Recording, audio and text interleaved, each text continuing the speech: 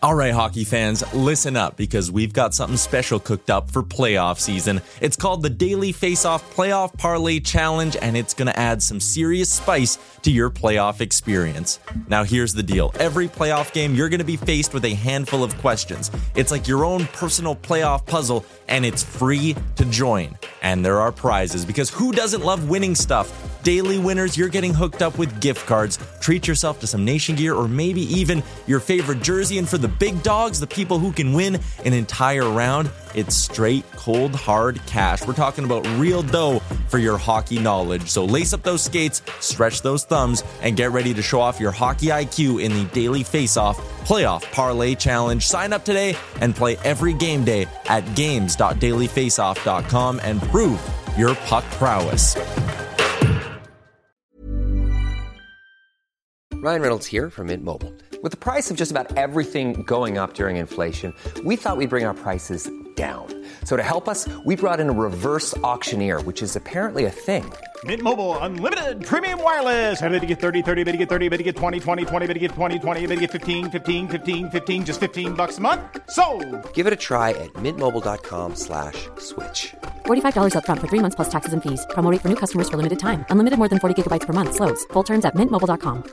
There's never been a faster or easier way to start your weight loss journey than with PlushCare. PlushCare accepts most insurance plans and gives you online access to board-certified physicians who can prescribe FDA-approved weight loss medications like Wegovy and Zepbound for those who qualify. Take charge of your health and speak with a board-certified physician about a weight loss plan that's right for you. Get started today at plushcare.com/weight loss. That's plushcare.com/weight loss. plushcare.com/weight loss. I hate to break the fishing news up, Yaremchuk, but I'd like to speak about the ice hockey. Congratulations, you're one of the 13 listeners of the Real Life Podcast. We just traded a migraine in for like an orgasm. Might want to mark that down, Yaremchuk. Yep. All of my projects are on schedule until they're not. A member of the Nation Network of Podcasts. About as funny as we're going to get today. Episode 207 of the Real Life Podcast. I'm Tyler Yaremchuk, joined as always by Bagged Milk, Jay at the Squire is where you find him, and Wanye. Before I get to you, Wanye, because I know you're itching to get to talking about your new passion project, I need to let you know that this podcast is brought to you by Japa Machinery. Their passion is bringing big machinery to you. Whatever you need, Japa's got it. Check them out online, japamachinery.com. We now throw to who I'm going to call the most successful insect pornography photographer. Yeah, this is my new thing. This is what my new thing is I like. So I come back to the palatial estates of Wanye Manor, and I approach the majestic door, and there are two flies having sex on my doorknob. And based on the photo, they're really getting it, too. And I'm like, gross. Like, it's right where I need to put my thumb to get it access to the door, like a knob. And so I shooed these fucking things, and they moved over like 1 inch onto the door jamb and continued sexing. And because I didn't think you guys believed me, I took a photo of it and I sent it to the group. Did everybody agree that those flies are having sex? Mrs. Fly is really getting it, in my opinion. Something's happening there, and I think it's sexually related. That is disgusting. In this day and age that I have to witness this carnage. Bag Milk, can you put that on Instagram so everyone can see the flies having sex? I'm going to flip it around so it looks better here. I need to reorient. Understand that they're vertically doing it too, because there ain't no vert that a fly can't handle. I just posted it. I just posted it on our Real Life Instagram story, so the people listening to this can go take a peek. I assume this is why D-Cards on Apple Podcasts gave us a 5-star review on the 21st of August, saying the guys are 7 out of 5 stars. The content is 3 out of 5 stars. So that's 10 out of 10 if you add the two together. It is. That's a working average. So what I'm getting from that is he doesn't really want to hear about flies having sex, but if he has to, he wants to hear about it from us. Listen, flies having sex could be the highlight of someone's day listening to this show. Could be the highlight of 2020, frankly. Yeah, it could, I guess. Isn't that a day? It's a positive circumstance, so yeah, could be. As an Amish prude, Yaremchuk, are you offended by the sex talk? It shows me that nature is healing. Oh, wow, Steve. Yeah. On Saturday, Operator Rich gave a Real Life Podcast a 5-star review. He says, "Gents, this is my favorite pod. First one I listened to. Entertaining, topical, genuine, and nothing gets me chuckling like Bag Milk's laugh. The pod where you guys dumped on the oil for that horrific series against Chicago was very cathartic. Keep the gambling talk going. Feel free to read aloud." From Operator Rich.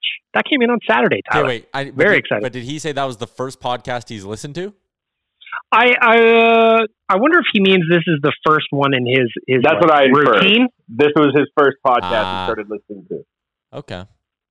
No, there's also a podcast. I read it as, and by read I mean listen to it as, it's the first one he listens to, meaning like if he's got 5 podcasts to crush this week, we're number 1. That's how I took it as well. Okay. We need some clarification from Operator Rich. So maybe drop in another 5-star review and leave it the clarification. I'll read that one too. I have a review here. It's 1 star from a Tyler Y. And it says, "Really stupid show, always goes off the rails. That your Remchuk is such a stud."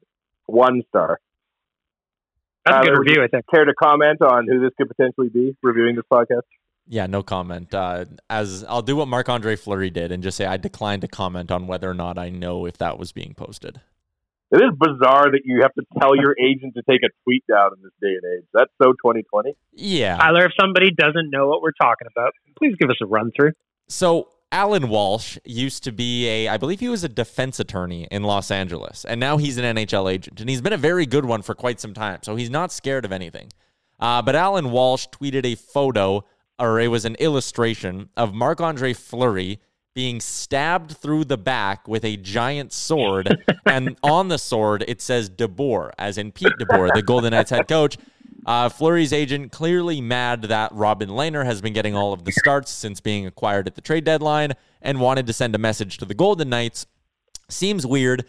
Fleury came out, declined to comment on whether he knew that the tweet was being sent out originally or not, but did come out and say he told Walsh to delete it. He has since deleted it. Robin Lehner said he thought the whole thing was funny. So, fun fact, Alan Walsh is ranked number 18 on Puckpedia's agent list for active contracts. He also represents Max Pacioretty. Interesting. Really? So here's the thing. You could clearly tell that this guy was mad, because to get an illustration like that made in such detail shows no. That shows some premeditation. What do you mean it's a filter? It's like a photo filter that you take a photo and then you like apply the filter and it looks like a drawing, and someone just photoshopped a sword. Oh, jeez. Old man yells at cloud over here. Sorry. My bad. I thought he commissioned an oil painter? I thought he commissioned this. Well, if he did, I'll tell you what, that is some quality rage. Either way, he had to get this made. That's how a gentleman does it, is you commission an oil painting. And you're like, in 90 days, my revenge will be served beautifully. I was just going to say, that's the pettiness that I really enjoy. If he commissioned an oil painting. An artist made some money from this, and I get joy from that.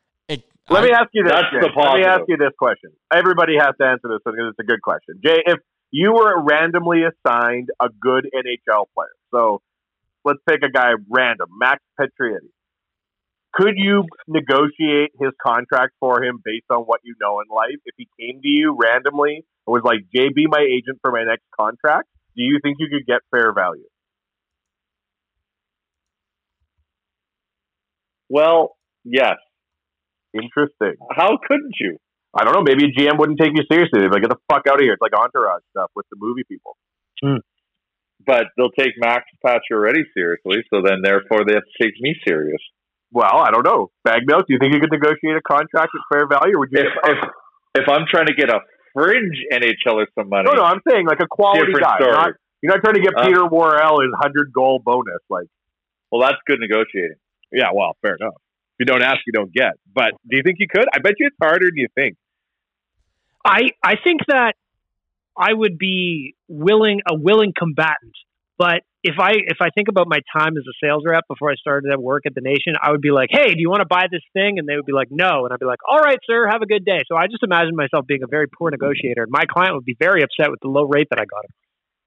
I would be like, Max Pacioretty wants $10 million. They'll be like, no, $2 million. And I say, all right, that's a good deal. I'll see you guys later. Let's go have lunch.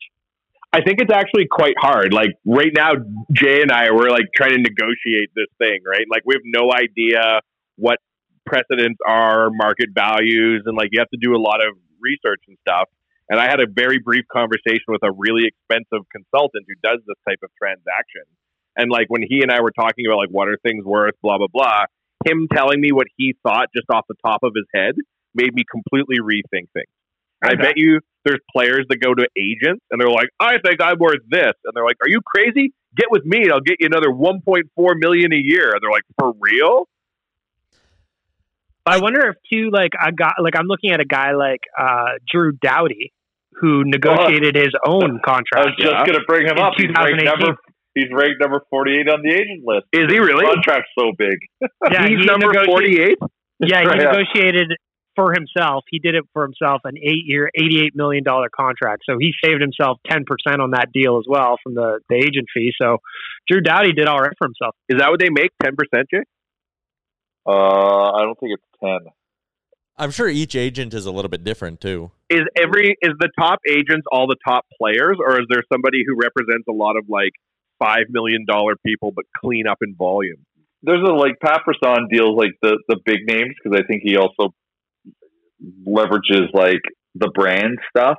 Yeah. Like if you can bring brand deals to the table, I'm sure there's way more of a rip on that than there is from just your hockey earnings.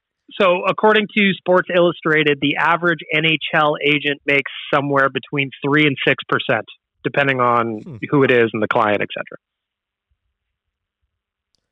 How many is there in that list, Jay? 50 on Puckpedia? Oh, it goes all the way down to, I've got to 127. Wow. I bet you it's not just about business acumen. Like, remember when Master P represented Ricky Williams and negotiated that horrible deal? Yeah, all performance-based. But Master P is a good businessman. I think a big part clearly not. Well, he just isn't an agent. I think it's not general business. I think it's like a specific skill. I don't know that I could get fair value for an NHL player. I think a GM would punk me and get, $700,000 less a year because I wasn't strong enough telling him to go fuck himself like R.E. Gold. That's exactly where I'd love to know how heated the conversations get. I bet you it's insane.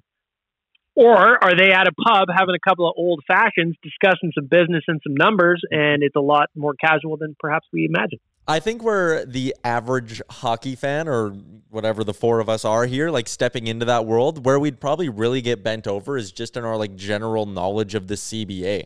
Whereas like a good agent would go to a team and be like, hey, my client wants $7 million. They might come back and be like, listen, that would work this year, but in years 3 and 4, like there's just no way. And the agent might come back and say, you know what? How about we attach this bonus? We move this salary to this year. We put this much of a signing bonus on it then, so my client's guaranteed more money in case of a lockout. Like all of the shit they can kind of add in by knowing the back channels of the CBA. That's where a good agent probably gets you the most value. We had Cam Lewis print off the CBA once upon a time, and it is quite the document. For real? Yeah, it is. It's a thick boy. A couple of C's on there.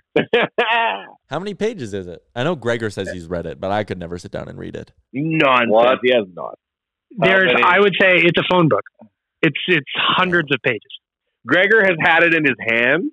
Gregor's probably read 80 pages of it. Gregor has not read the entire document. All right, if you're ready to guess, I've got the number. How many pages do you think the CBA is? 326.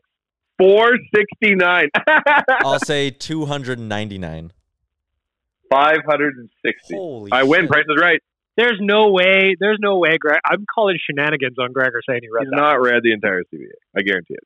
He's read more than you'd think, but he hasn't read the entire thing. That I'll buy. I just remember when Cam brought it into the office. This is when we were still, remember, in that shared space downtown? Oh, yeah. He brought it into the office, and I remember thumbing through it, and it is painfully dry. And it's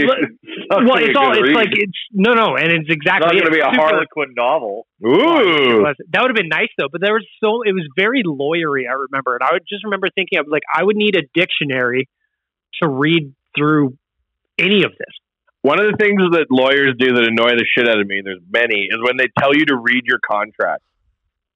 As though I'm a lawyer and have A, the attention span, or B, the inclination. Like, no, you read my contract. I know they always want to pass the buck, but I'm like, well, you read it. I'm like, whoa, fuck yeah. You're here, so I don't need to know what the fuck is going on. Isn't that the service you provide? Yeah. I was going to say, isn't that what you get paid for, is to read the contract? Well, and if your agent showed up was like, all right, Mr. Eberle, I'm going to need you to start by reading the CBA before we can sign your contract with Long Island, I'd be like, what the fuck are you talking about? Yeah, no, it's not going to happen. You know what? I would misrepresent Max Pacioretty. I'm sorry. I got a little too excited there. I was thinking more so along the lines of my fantasy football trade negotiations, but those will not translate to... Well, who knows? Maybe it's to the point now with software where they can just dump in your metrics with all these new stats and salary and give you a very tight range. I know they give a binder of comparable data, right? Oh, yeah. And when they present that, the agencies don't actually do the work themselves. They have like companies that do it for a package price. And it's like $7,000 to put together your contract comparable. It's kind of like a realtor does. If that's the case and you get like a $400,000 band, you can probably get fair value. Or maybe you walk into an office big dick swinging and you've just got like, you walk in there because you're the sizzle, but then you've also got like your hype man in there that knows the CBA. Do you know what I mean? Oh, you go in there like a tag team. Yeah. See, my problem, I would not negotiate well against like Brian Burke because he'd like yell and I'd be like, oh no, and I'd go and hide under the table, right? Like there's a lot of personality. I bet you they scream at each other all the time. Like, you fucking call me back with that offer, Phil, or I'll come down there and kick your dick over the moon. I bet you it gets really heated when a player is an actual free agent, like a UFA, and he has like his agent's got to talk to like 4 GMs and the GM's trying to play everyone off of each other. And the GM goes, well, I've got another team in your division willing to pay me, my client, $5 million a year, and you're only paying $4 million. And the GM is probably like, no, you're fucking not, you piece of shit. I bet you that's what. And there's so many trades throughout the year that make sense on paper that GMs would never do because they hate each other and they have beef from 5 years ago. Oh, it'd be amazing to know what like some of the ultimate bluff calls have been in contract negotiations. They should make shows about this shit and then release it 10 years after it is recorded. Like Oil Change. But like later on, where all the statute of limitations is worn off, where you're not like, what's Thomas Vanek being offered? Like, who cares in 2020? It'd be really cool, though, to see the psychology behind the negotiations. I bet you a guy like Slats has just destroyed agents over the years. Yeah, I bet you Slats would have some good stories. Like, what's Mike Krushelinski want in the 4th year? Get out of here. And then he smokes a cigar all cool. It would be fun, like, what actually happened that year with Ryan Smith at the trade deadline, like, all of that. Well, or also the one that I just came to mind, I don't know if you guys remember, but this was in the summer of 2008. Simpler times then. The Toronto Maple Leafs signed a 27-year-old Jeff Finger to a 4-year, $14 million contract. But after a little bit of digging, it was suspected that they actually picked up the wrong guy. What? They signed the wrong player to a 4-year contract. What do you mean? Well, word on the street is, and I'm pulling up a Sportsnet article here. Fletcher, who was the interim GM, if I remember correctly. Cliff Fletcher? That's right.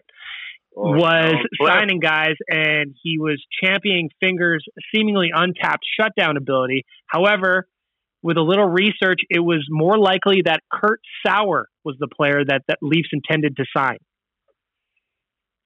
Finger barely played for the Leafs and ended up finishing in the AHL. So he's sitting there one day on his couch. Maybe he's wearing a bathrobe. Maybe there's a pandemic and you can't see what he's wearing on the podcast. And $16 million unsolicited free agent offer arrives? Yeah, basically, that's what this is implying, yes. You're just kind of like thinking, I'm going to make $2 million or whatever, and all of a sudden, 60 or 14 racks show up, and you're just like, all right, well. That'd be a great jersey to get. A Jeff Finger jersey? Team, eh? Yeah, absolutely. And you're like, why do you have a Finger jersey? You're like, I like what he stands for. Random money coming your way. Absolutely. But law of attraction shit right there. If that is Jeff true. Finger, Kurt Sauer. Wow. Finger 69? That'd be a great jersey. But can you imagine? What was his number?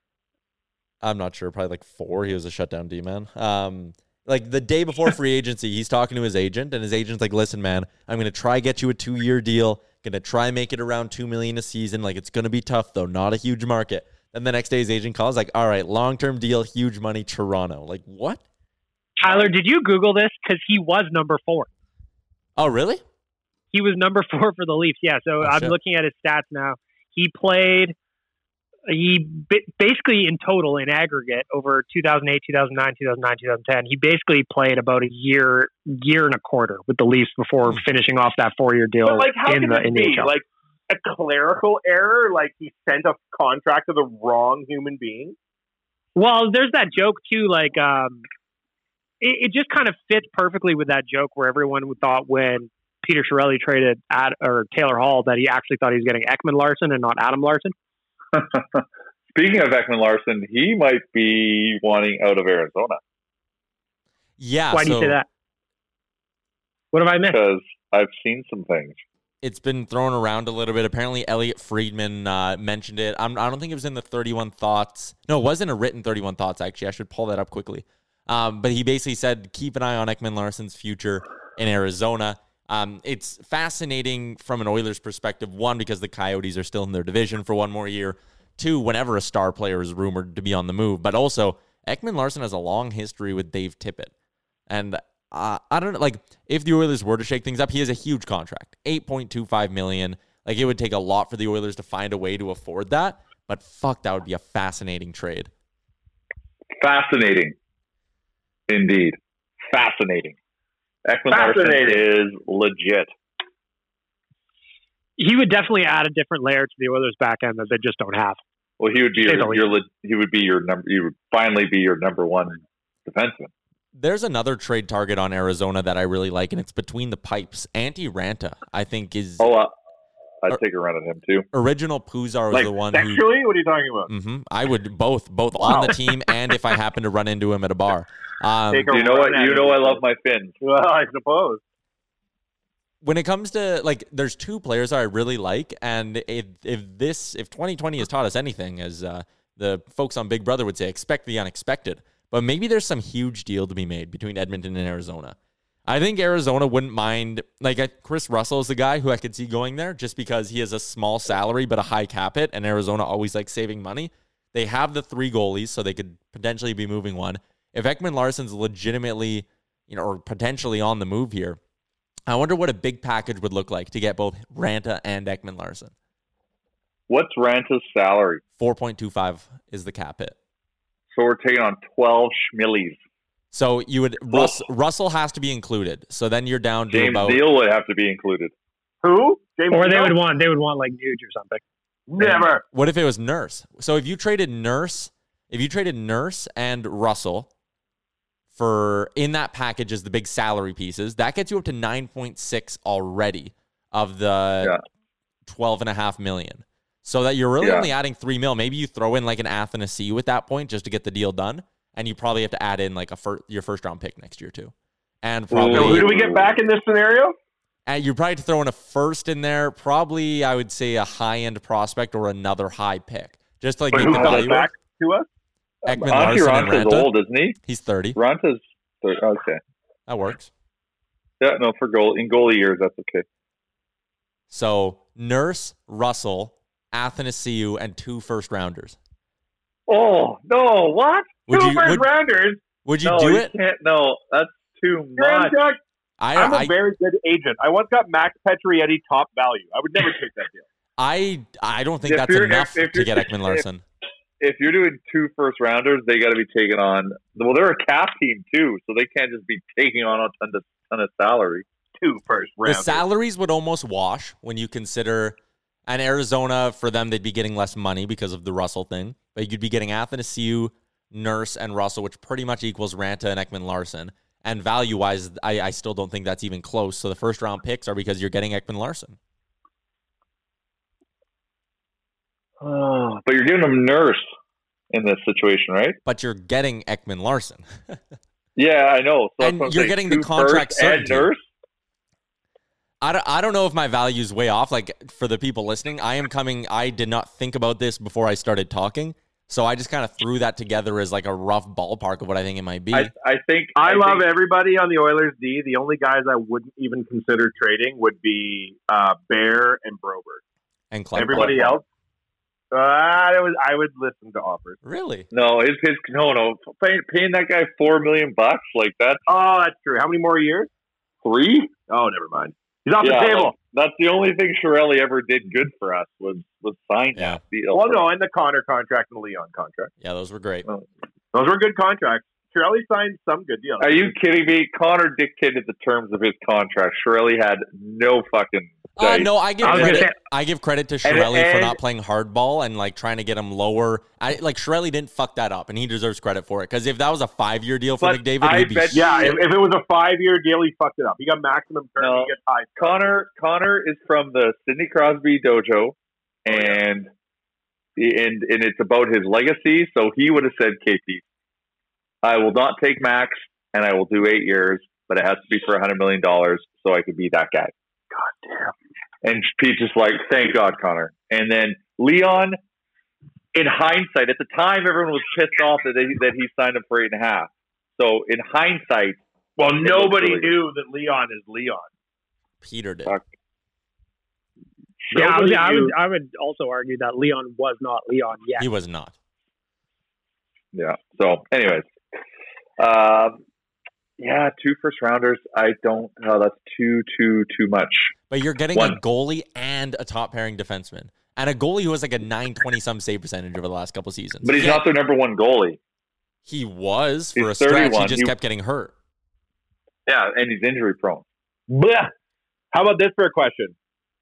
If you could bring back 2, not including any 80s Oilers, modern day only, like currently playing. Like modern day, so 1996 to present. If you could bring back 2 former Oilers to slot into this lineup, or just any of them, who would you bring back as a goalie? Curtis Joseph. Yeah, or possibly Bill Ranford, but he was or Dwayne Rollison. Yeah, but Rolly wasn't that hot in the reggie. Yeah, I like the Cujo pick personally. Well, Cujo's number one. The 2 players. What about a D-man? Who would you bring back from? No Pronger, obviously. Roman Hamrlik. Really? Oh. What about a young Eric Brewer? I would. Yeah. He loved ripping his wrist shots from the point, didn't he? I would go with Tom Pody hockey. No. Oh, really? You don't like Tom Pody? Then we got to worry about the allergies again. Yeah. What's the story behind that? I've never gotten the full story of the Tom Pody allergy thing. Tom Pody had allergies? He's allergic to everything. Yeah, he's basically allergic to everything. And really? long story short, he had to have a very, very specific diet. Yeah, like chicken, like white rice. But now everybody just eats like that. At the time, they're like, ha, Tom Pody can't have a fucking steak sandwich with a cigarette. This right now is Tom Pody's time to shine. They're living in a bubble. Yeah. He would have just been killing it. He's begging. I think I would also... I would also be having fun in the bubble, I think. It just reminds me of an extended Hinton-Edson minor league hockey trip. It does. Imagine Pete Smitty playing on Connor's line. You know what? Smitty would park himself in front of the net, and Connor would be able to bank shots in off his face. I'd want Bill Guerin on Connor's line. Power forward. I like that. I'd go Dougie Wade, I think. Oh, I love Dougie Wade. Can you imagine Dougie Wade on a third line for this Oilers team? Like, come on. Oh, Doug Wade would be on our second line. We would move Draisaitl up, and it would be like the Doug Wade, Yamamoto. Imagine you could do a line with Taylor Hall and Jason Arnott on the same line, Pete. What kind of line? Do I have to edit? Imagine they both had Corvettes and mullets, and they were in a show together with their detectives. Now, are people buying into this freaking Oilers should sign Hall? Man, there are Hall fans who will say, and like, you cannot look at this Oilers team and be like, you know what Edmonton needs more than a third-line center, a better defenseman, and a starting goaltender? They need another expensive winger. Like, how can you jump to that conclusion? If you can find the money to sign $7 million in free agency, you do not go sign an expensive winger. You either go get an expensive goalie if that's the jump you want to take, or you go get a third-line center and a decent goalie, and that's how you spend your free agency money. You don't blow it on a winger who's not going to fix this team's issues. Their issues aren't getting scoring out of the top 6. That's not the problem here. I think he goes to Calgary personally, and then we're gonna have to check in on Travis Dakin to make sure that he's okay. It's gonna be bloody Hall and Chucky versus Connor and Leon.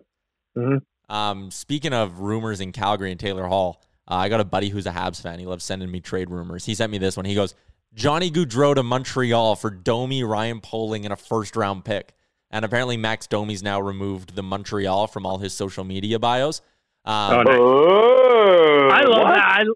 I love that when players do that. It's such a funny thing, but I also love even more. His agent's probably telling him to do that. Absolutely. Is he a free agent? RFA. He's an RFA. I love that people notice that shit, though. Do you know what I mean? How often are you checking always Max Domi's Twitter? I will look at who people, like players that I enjoy stalking.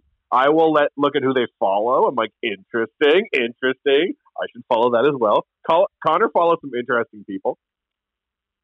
He follows members of Drake's OVO entourage that you'd only follow if you'd met them, which makes me wonder if Connor and Drake have hung out. The answer is probably in my head.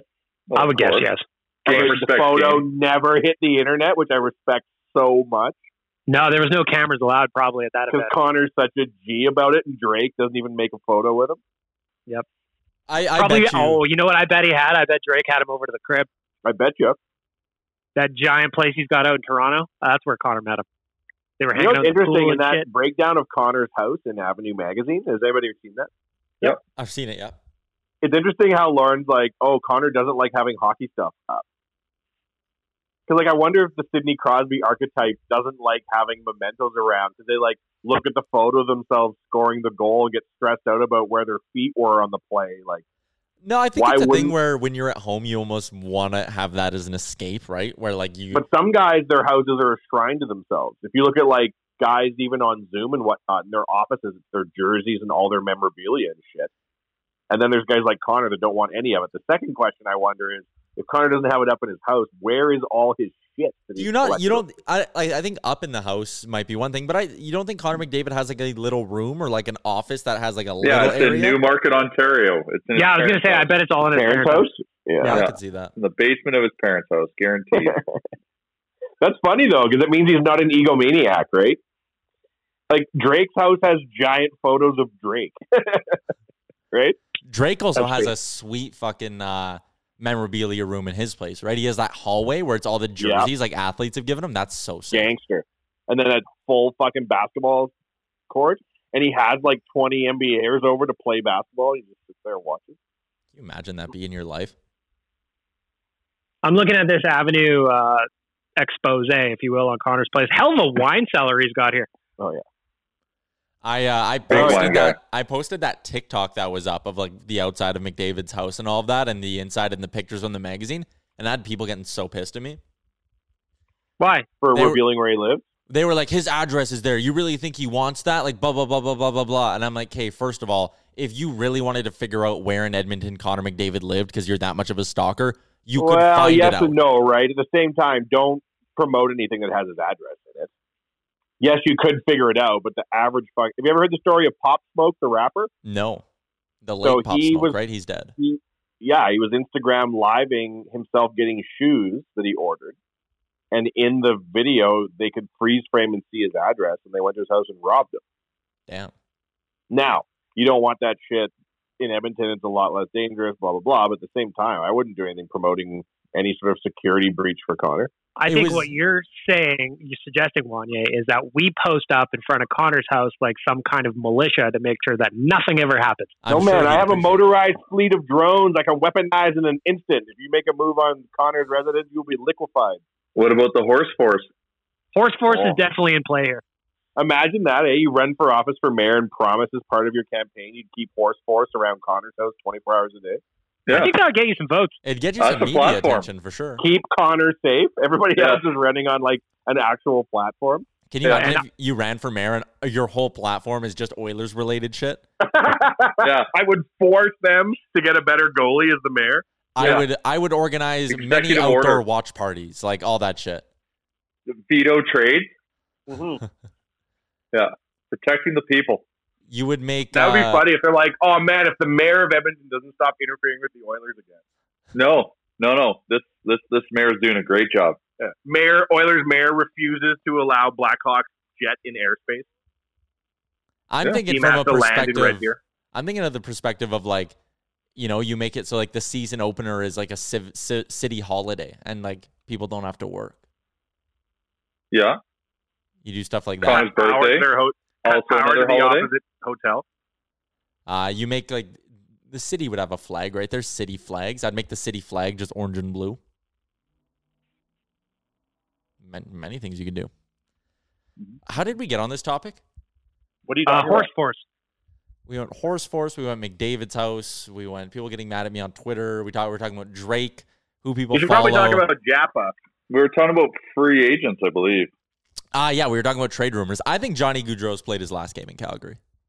Oh, yeah. He has done it twice, the Magic Man. He has disappeared in the playoffs 2 years in a row. I think they're going to get hosed on the trade, too, and it's going to make me happy. What about Japa? Yeah. Japa never gets hosed on a trade, and they've got excellent pens. And you never get hosed when you go to Japa because they are local, they're proud to be local, and they're proud to help local companies. So you're always getting a fair deal. You're always getting excellent service. You're always getting an excellent product as well. Follow them online, Japa Machinery on Instagram and Twitter. We usually tag them in our posts too. So if you're listening to this and you don't follow the Real Life Podcast, you should probably be following the Real Life Podcast. Today I posted a picture of two flies having sex that Wanya took.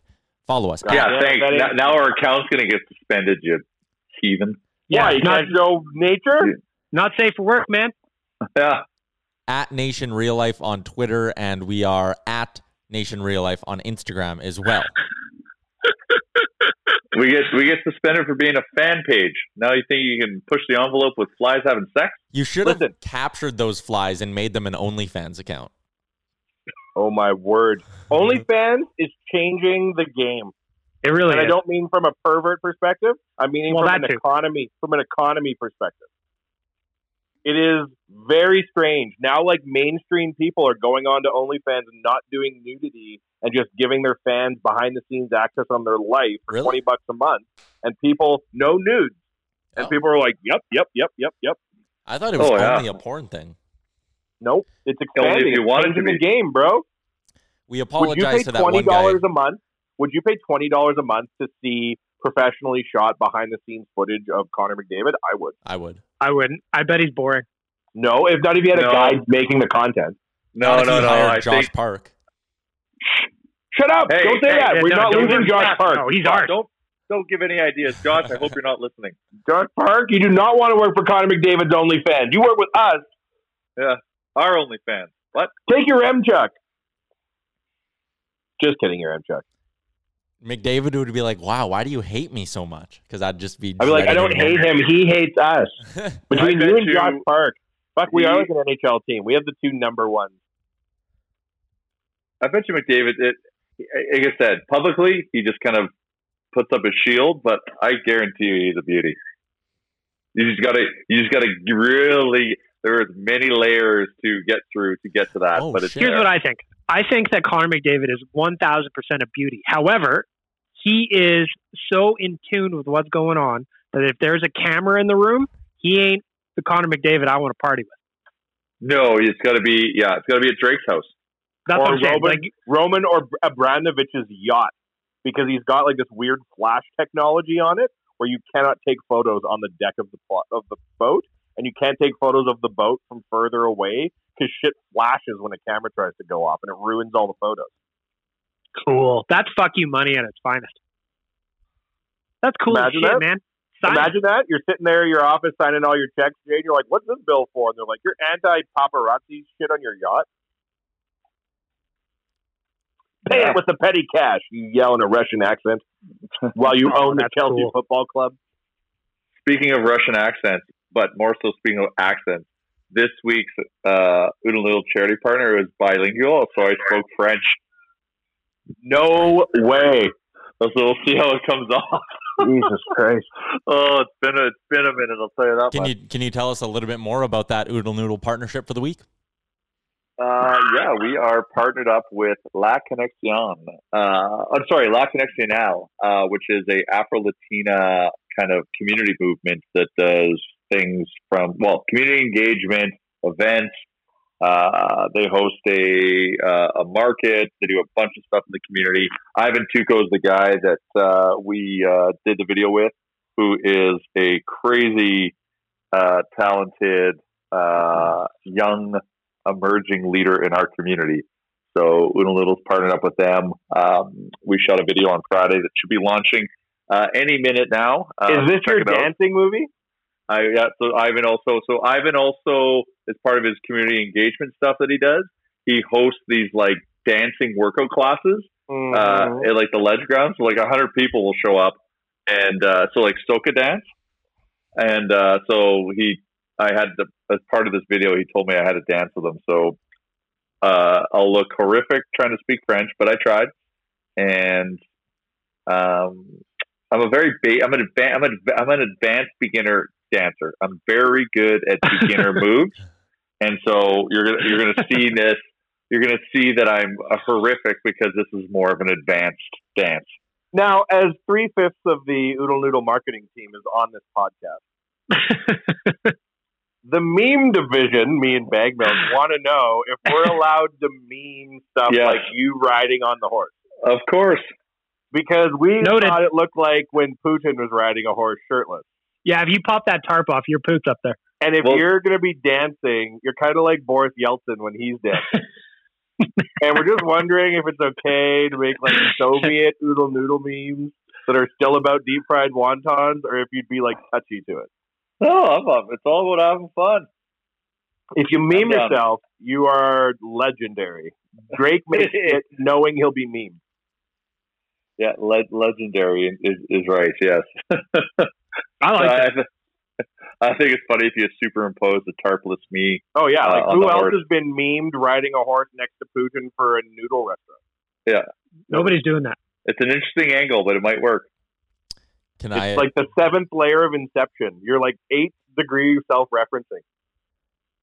We were on a roll there with our usual real life nonsense, but I need to play my role here. And I need to. That was an Oodle Noodle ad, your M-Truck, what we were just doing. I know. I'm fully aware of that. I'm saying, like, in general, the first, 35 minutes of this podcast, we've bounced around to a lot of areas. We talked about Horse Force again. But as we do on Mondays. Horse Force. Oh, yeah. We need to bring in our friend Scott Hastings. So I think I'm going to do that. Now. We got to talk some betting. And we were supposed to do that a few minutes ago. But we pushed it a little because I liked the way the nonsense was going. And I texted. Horse Force. All right, well, I'm going to drop off because I don't gamble. All right. I texted Scott Hastings. I said, hey, man, can we push this a little bit? And he said, that's all good because I'm watching the overhit in the Bucks versus Magic game that's going on right now. And I said, oh, my Lord, I'm out of here. I said, that's great because I'm also watching the Bucks and Magic game right now on my screen. And I had Bucks minus 10.5 points. So my Bucks bet hit. Scott Hastings bet hit as well. We bring him in now. Scott, had a good afternoon, I see. Hey, thanks for having me, guys. And yeah, a little sweat there at the end, but Kyle Korver ices the over with 30 seconds to go. It's a good start. I love betting on basketball. I'm like, in hockey, I'm a bit of a D-gen, but I'm a D-gen and I pick my winners, I do my shot props and all that. Basketball, I cannot watch a basketball game without betting on the quarter. Half the time I won't even do research. I'll just be like, man, I want to watch this game. I need something to cheer for. Over 54.5 points in this quarter. And then I love it. My coworker, Joe Gallant, is big on the first to 20 points. And he's been just taking the underdog every single time. And I think he went 4 for 4 at one point last week. Just take the underdog. Oh, they're plus 170. Sure, they can get to 20. Why not? And then it hits. I'm like, hell yeah, go for it. We're going to get into hockey in a second here, but now we're on the roll of basketball. I saw a thing, it was last year, the year before that, about a guy who he basically was finding the best times to bet on NBA teams. Because when the line is live and you can live bet, there's usually a point where the underdog will go on a big run. And if you find a way to read some teams where the underdog goes on a big run and you go, okay, well, it's because, Giannis hasn't been in the game for 15 minutes and they're probably going to put him back in. It's actually a sport where you can find some edges pretty quickly and quite often. Yeah, and I find that you'll see it a lot around commercial breaks, especially in college. College, you'll see them go on the run for like the 20-minute mark to the 6-minute or to the 6 minutes and 14-minute mark. Then there'll be a commercial break. Then you'll see a bit of a shift. But the reason they'll do that is because, like, a lot of times that's when people are betting is on the commercial break. Oh, shit, Duke just went on a run. I'm going to go on Texas Tech to tighten this back up or whatever. Or I'm going to continue hammering Duke. And then it flips the other way. So it's very interesting that you will see those runs. And I find it happens a lot with commercial breaks. Yeah, it's interesting the timing on that. Second round of the Stanley Cup playoffs is getting going now. I want to touch a little bit on all the series, but the one that's getting a lot of talk today at least was Vancouver versus Vegas. Vegas kind of blows them out of the water there in game one. Do you expect that to kind of continue through the rest of the series? To me, it looked like men against boys for a lot of that hockey game. Oh, yeah. I think Vancouver, although I took them over the Blues and they got me that big win, I think they're hitting the wall. I think they're hitting where they were. I think they were a good team. They're a young team. This is just sort of where they are. And, Vegas is rolling. I don't get it. They just keep doing it every year that they're competitive. They're a scrappy team. They got some heavy hitters there with Ryan Reeves and the like, and they're just a well put together team. They like playing with each other, it seems, and geez, they're tough. They belittled the Canucks last night. Big time. That's going to be tough to recover from. Like, I'm trying to, I didn't touch that series because I just didn't know what, if destiny was on the side of the Canucks, but Vegas, I should have put some money on them for the cup here is what I should have done. Well, right now, Scott, Vegas is like massive favorites for the cup, aren't they? Yeah, they're plus 245, which is not worth wagering at this point. 2.5 to 1 for a Stanley Cup win. It's so hard to win the 16 games, so I guess at this point it's 7 for them. But is that math right? No, 11 more. Wrong. They need 11 more wins. Yeah, that's right. Math is hard here. We just want over 200. We want over 225 points in the Bucks game. That's all we want for the over. But yeah, no, 2.5 to 1 at this point is just it's not worth my time. I think there's better value out there. Tampa Bay dropping down to 8 to 1 now after dropping game 1. That's definitely an in-game play. Dallas 6.5 to 1 after Colorado lost Grubauer. And he's not suiting up for game 2, so that's an interesting one as well. Dallas is also 3.5 to 1 to win the Western Conference, which might be interesting as well if they can get past Colorado. I know Vegas is going to be difficult, but if they get a little momentum off their win against Colorado, that's a team that I actually really like. I love Colorado, but without Grubauer, without Eric Johnson as well, Dallas becomes pretty interesting here. Yeah. Dallas Vegas. That's a fun series, isn't it? That's going to feel like a throwback sort of series where you're not going to have a lot of run and gun. It's going to be gritty. It's going to be fun. Adding in Pavelski and players like that, it's filthy. Dallas. They were just one of those teams that this year they sort of felt like they were just flying under the radar, just doing their own thing. And you saw them in the playoff picture, and you're like, oh, yeah, that sort of makes sense, sort of. Wait, what? Wait, how is Dallas doing this well? And here they are. It would not surprise me to win the Western Conference. Well, they figured out how to score. Yeah. And now because even though they had all the firepower to do so, but now it's clicking. Yeah. They've got all the pieces. Yeah, and Khudobin looks really good, too. Which is, wow, that's a story. Looking at the playoffs here kind of as a whole and the teams that are left, these 8 teams that are left, has there been any sort of consistency with one team when it comes to the over-under or maybe some first period performances? Like, have there been any trends that have sort of continued to sustain themselves here throughout the playoffs? Yeah, I dug 2 up for you that I think you'll like. First one's going to be the Islanders and the under in the first period. So there has been a goal scored in 7 of their 9 games, but only 2 of those were multi-goal first periods. So the under is 7 and 9, or 7 and 2, 7 of 9 in the first period for the Islanders games, which shouldn't come so much of a surprise. It's the Islanders, but that's coming in at about minus 110, minus 105 if you're betting the first period under because it's set at goal and a half. You could also, by that math, you could go with the Islanders 1-0 after the first period, and it's about plus 350. In many of these games, they've scored in 5 of 9 first period games, and then, like I say, only 2 of the 9 had multi goals. So that's an interesting one. And Vancouver, our favorite Canucks here. I love this one. Second period, there's been at least 1 goal scored in all 11 of their games. 9 of those had 2 or more goals. So over is 9 and 2 for Vancouver in the second period. Not necessarily for Vancouver, but in Vancouver games. So that line's probably going to be a goal and a half, and you just take the over. It's going to be minus 110, minus 120. Even Vegas, they scored 3 goals in the second period there in game 1. So, so the over in the Vancouver second period and the under in the Islanders first period. Interesting. It's a lot of numbers, sorry. Wow, yeah. Dang, you listening? This is your type of world. Yeah, so Scott, I'm the rookie bettor on the podcast. Perfect. Most avid bettor now.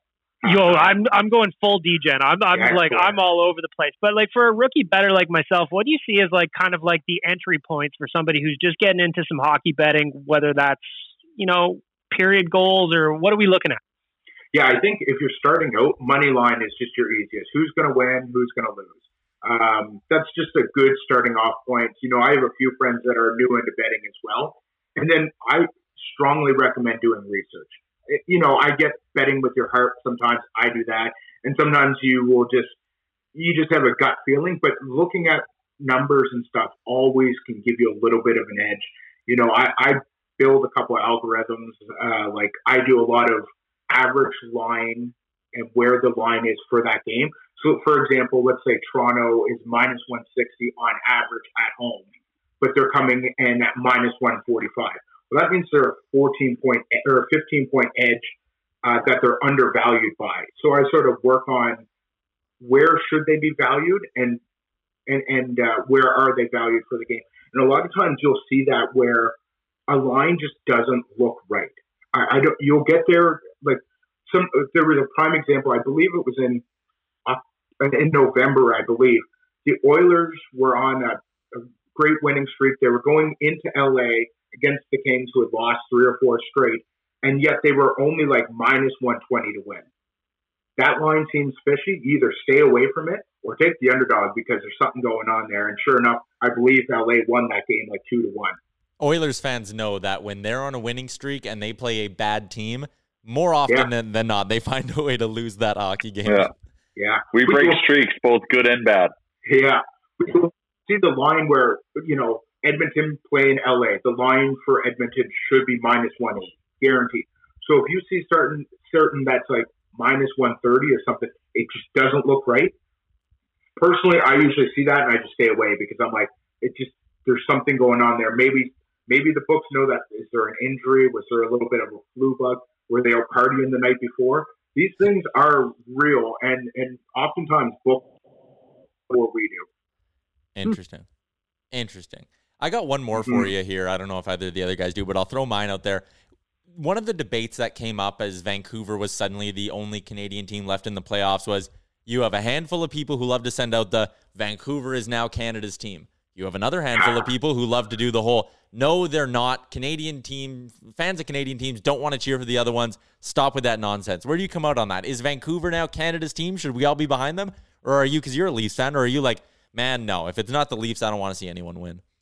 Yeah, there's a bit of I'd love to see the Cup come north, but it's sort of baloney to a certain extent because I believe the Blues last year had something like 12 or 13 Canadians on the team, whereas some of the Canadian teams have more Euros or Americans.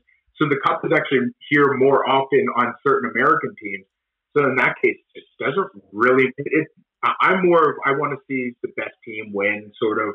I want to see a good story, maybe. I look back at, was it 2012 with the Kings in New Jersey? They were the 2 8 seeds battling in the Stanley Cup Finals when the Kings made that huge run when they got, I'm blanking on the coach, Sutter. Daryl Sutter came in. They went from dead last to winning the Cup. So, that's a great story. I'll cheer for that all day. If Vancouver won it all, cool. It's the first Canadian team in, what's that, 17 years? 93? Been a while. That's 27 years. Yeah, 27 years. 27. Holy cow. Yeah, so it'd be good to see, but no, I don't really care. All right, Scott, this was an education as always. Appreciate your time. Thanks, man. There you go. Keep it up, guys. There you go. Thanks, Scott. Scott Hastings from OddsShark joining us on the Real Life Podcast. OddsShark, that's odds, and then another S for shark. It's your sports information site. Scott mentioned, make sure you're doing your research when you're getting into betting. OddsShark is the best place to do that. Compare lines, get game notes, get stats. It's all done in a nice layout as well. Check them out, oddshark.com. Are either of you, like Zach Lang put out a thing saying he's now cheering for the Vancouver Canucks. I'm not. The thing that bothers me about the Canucks is they're fun to watch. Yeah. That annoys me. They weren't last night, but yes. That annoys me. So, no, I'm not cheering for the Canucks. I'm not cheering for anybody. You know what's nice? And Rick said this, actually, Tyler, on Oilers Nation Radio on Friday. It's just kind of nice to watch hockey because I enjoy the sport as opposed to necessarily cheering for anybody outside of my bets, of course. Yeah. So I had a long run of bets yesterday, and I did pretty well for myself. Did you? What kind of bets were you making? Like on what type of bets?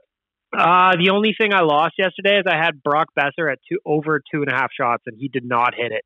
But like I bet on Kucherov getting over 2.5, he hit 8. I bet on let me see here.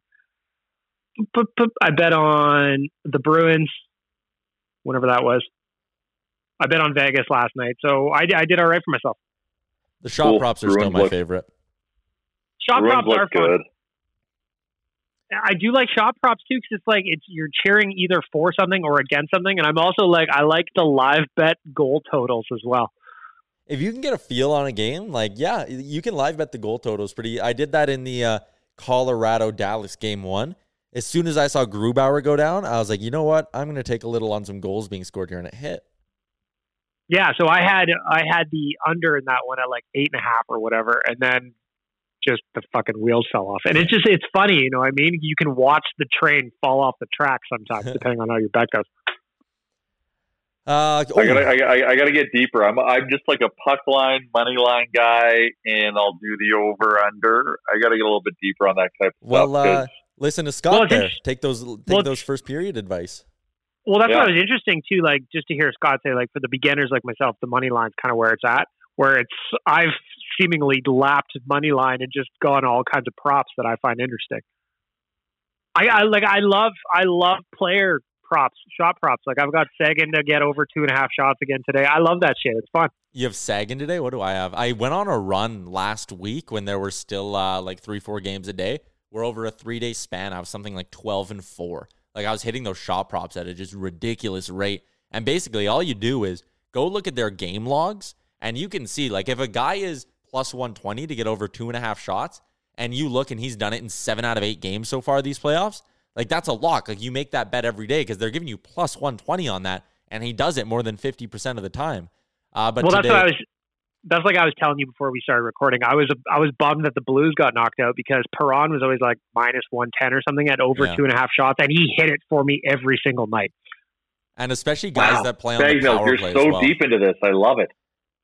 I've been watching because I've been doing a lot of social for Around the Network, so I'm watching games that maybe I necessarily wouldn't watch normally, I guess, and it's just added a layer of fun for me. And the player shots are just, like Tyler said, I love the player shots. I got Matt Barzal today, plus 135 to get over 2.5 shots. Like he plays on the power play as well, right? So if they go on a run of getting like 3 power plays in this game, you're asking him to get a couple shots there, one at even strength, and bang, your bet hits, and it's a good odds too at plus 135. I also have Miro Heiskanen's one.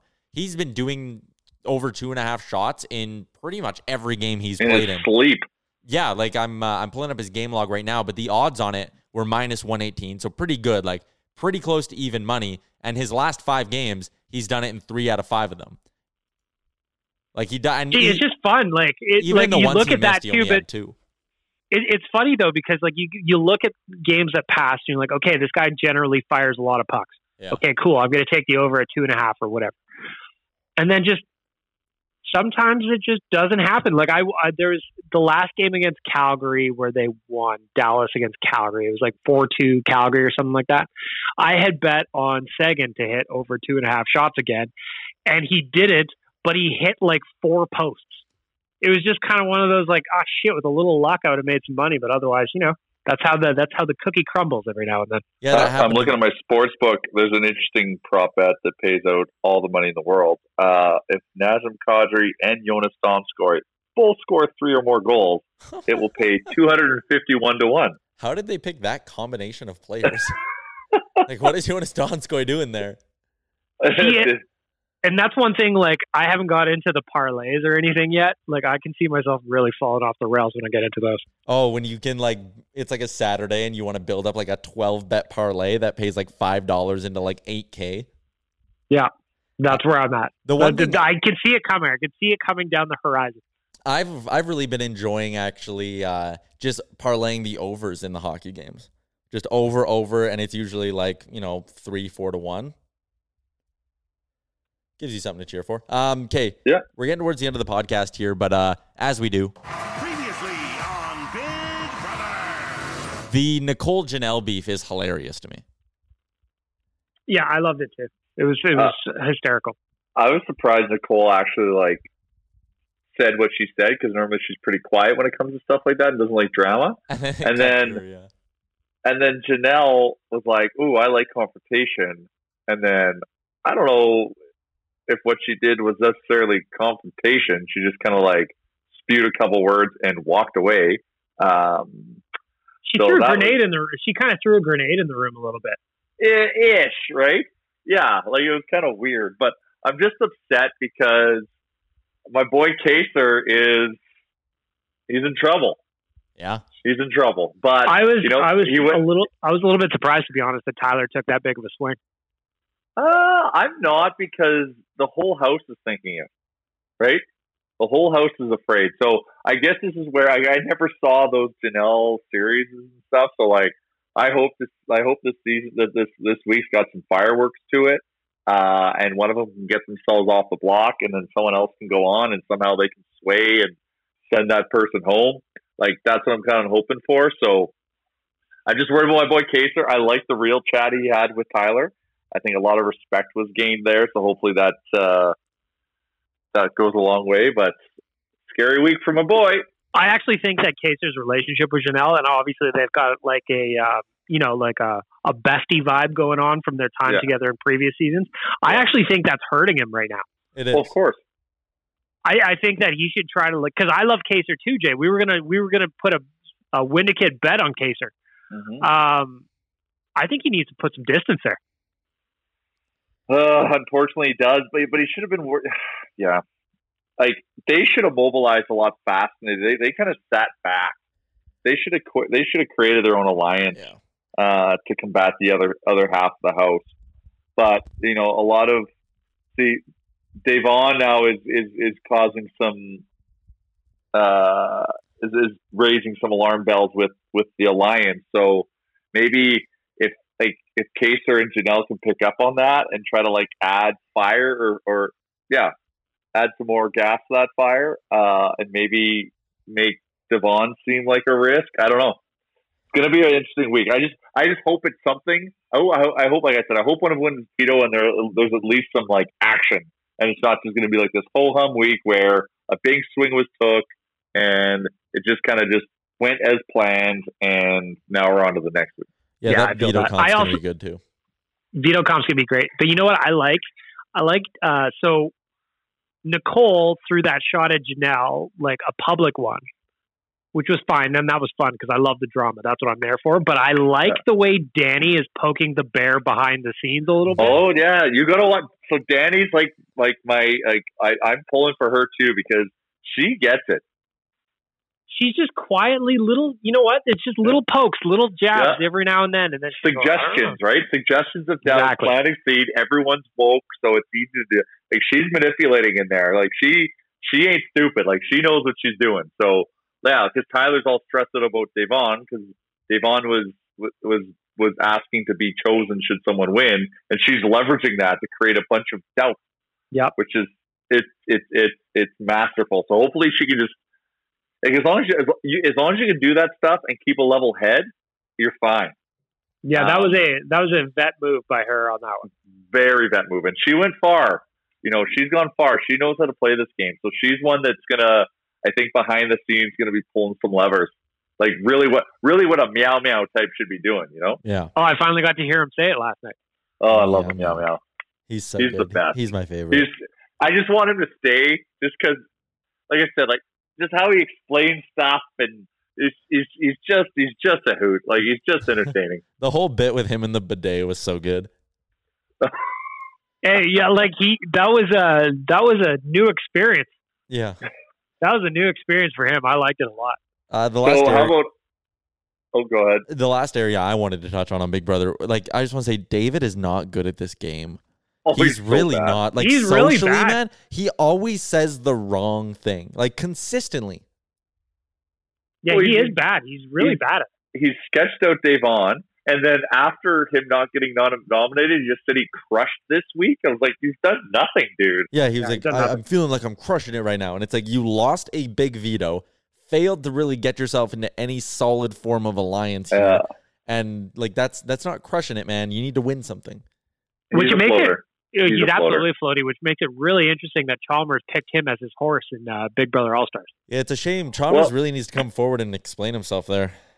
He's just like, before the season started, he's like, I really like the look of this David guy, and I think that his second chance is going to be his best opportunity. And then all of a sudden, David's just not doing very well. Chalmers just nowhere to defend the choice. Well, look how he loses competition. Like, holy cow! Like that veto. Like, what were you doing, dude? Yeah, I don't know. It's Chalmers is still in the middle. Like a one and done takes some time to get done. So he's still in the midst of it. So if he not legally, but if he can avoid the authorities in this, we'll welcome him back. So it's got to be soon. I think he said it was a 3-week one and done. I feel like can't wait to hear him defend this choice. To be honest, it'll be great. There's a lot of stuff I wanted to get to today that I didn't get to. One of them was the Jesse Puljujärvi thing. Congratulations, Jay. You're this podcast's insider. Well, I travel over to Finland. I've opened up some back channels between Edmonton and there, and there is a flow of information that if I get anything newsworthy, I will share with our amazing community. So thank you, Tyler, for acknowledging that. That was a lot of vodka drinking and reindeer meatball eating finally paying off. That's how the best deals come together, though, don't they? Reindeer meatballs and vodka. Well, in Finland, that's the only way. And sauna. Sorry, a lot of sauna. So a lot of nudity, a lot of reindeer meatballs, a lot of vodka or Mr. Belvedere, as they like to call it, and just a lot of laughs and trust. I left Finland with a bridge of trust. So that was a few months ago now that you kind of said that the window was open, Jay. And it's interesting. It's interesting to see that, as it's progressed, the window opened further and further. Now it seems like he's actually going to come back. I think that's good for both sides. Honestly, it's a bet. It's a bet for both sides worth making. So if it doesn't work, I believe there's like a gentleman's agreement that they'll try to trade him. But like, give it a shot, dude. Like, hopefully, it seems like he's matured a little bit. Hopefully, we as an organization have matured a little bit with the treating of him, because like that guy could be a 97 shooter, man. Like that's if you win that job, your NHL career is set. Yeah. Or at the very least, very least, he has an opportunity to provide the Oilers with some value and some depth scoring that they desperately need. It's a perfect fit. 100%. It only helps. Like, and we didn't have to go out and we're probably going to get him for a good deal, right? Like in terms of like around $1 million. That's what we're hearing. Yeah, roughly. Right. So that's more. It frees up more money, for Ekman Larsson and the 9,000 first round picks we're going to give up. But it helps the team, and so that way, if it's priced that way, I think there can only really be upside, and if there's downside, it didn't kill us. Yeah. 100%. And I know he said this before already, but shout out to Uncle Ken for just sitting this one out, because 1,000% that if this was Pistol Pete, he would have flipped him for like a 5th round pick or something. Whereas Ken Holland's just like, no, I don't got the offer I want. I'm just going to sit on it, go to Finland, play some good hockey, get your confidence back. Let's talk about it later. Well, that's the thing. So if they can do that, if he can pull another move and get Athanasiou to sign for a lesser deal on a show me type contract, and we can just get some kind of decent output from these guys, like. If we get some offensive output for those two guys with the current top 6 that we have, and they kind of move around in that, like that's a huge help. Then it's just really just shoring up our defense and whoever our second goalie is going to be. Like an interesting offseason. It might make the job a little bit easier, at least give us a little bit more wiggle room to try to make some moves to address that. It'll be, yeah. And you know what? We talked about Josh Park earlier in the podcast. We're going to bring him in this coming up on Thursday here to the pod. And I'm excited for his takes on the Oilers. So maybe Thursday I'll come up with like a solid list of like 10 Oilers topics, and we can just have a good old fashioned roster debate on the team. I like that picture of the two of you standing on the truck talking about it like in the good old days. That's what we'll try to do Thursday. Well, Josh and I, every Friday, we go around and shoot the Oodle Noodle videos. So a large portion of that day means going to see Sonny, going to shoot a video. It involves normally going to eat a donair, and we're always talking about hockey. And it also turns out he likes Big Brother, so he'll be a nice. He'll slide right in nicely with us on Thursday. Yeah, I like it. That'll be sick. All right, that's what's coming up on Thursday's episode. As always, we are brought to you by the fine folks at Japa Machinery. Check them out online. Check them out on the socials. They're always posting cool pictures of some big equipment. They are your spot for heavy-duty machinery. That's Japa Machinery. And also, go check out OddsShark. If you want to lay down some money on your sportsbook, you need to go to OddsShark first. Make sure you're getting all that good information. Shout out to Scott Hastings. Shout out to the two of you for sticking around as well. Shout out to Wanye. And shout out to everyone listening to the Real Life Podcast. Episode 207 is over. Great job on making it through the entire hour of the Real Life Podcast. Don't forget to like and subscribe wherever you get your podcast from. Even on a budget, quality is non-negotiable. That's why Quince is the place to score high-end essentials at 50 to 80% less than similar brands. Get your hands on buttery soft cashmere sweaters from just $60, Italian leather jackets, and so much more. And the best part about Quince, they exclusively partner with factories committed to safe, ethical, and responsible manufacturing. Elevate your style without the elevated price tag with Quince. Go to quince.com/upgrade for free shipping and 365-day returns. Hi, I'm Daniel, founder of Pretty Litter. Cats and cat owners deserve better than any old-fashioned litter. That's why I teamed up with scientists and veterinarians to create Pretty Litter. Its innovative crystal formula has superior odor control and weighs up to 80% less than clay litter. Pretty Litter even monitors health by changing colors to help detect early signs of potential illness. It's the world's smartest kitty litter. Go to prettylitter.com and use code ACAST for 20% off your first order and a free cat toy. Terms and conditions apply. See site for details. Ever catch yourself eating the same flavorless dinner 3 days in a row? Dreaming of something better? Well, HelloFresh is your guilt-free dream come true, baby. It's me, Keke Palmer. Let's wake up those taste buds with hot, juicy pecan-crusted chicken or garlic butter shrimp scampi. Hello Fresh. Stop dreaming of all the delicious possibilities and dig in at HelloFresh.com. Let's get this dinner party started. Hey, it's Paige DeSorbo from Giggly Squad. High quality fashion without the price tag. Say hello to Quince. I'm snagging high-end essentials like cozy cashmere sweaters, sleek leather jackets, fine jewelry, and so much more. With Quince being 50 to 80% less than similar brands. And they partner with factories that prioritize safe, ethical, and responsible manufacturing. I love that. Luxury quality within reach. Go to quince.com/style to get free shipping and 365-day returns on your next order. Quince.com/style.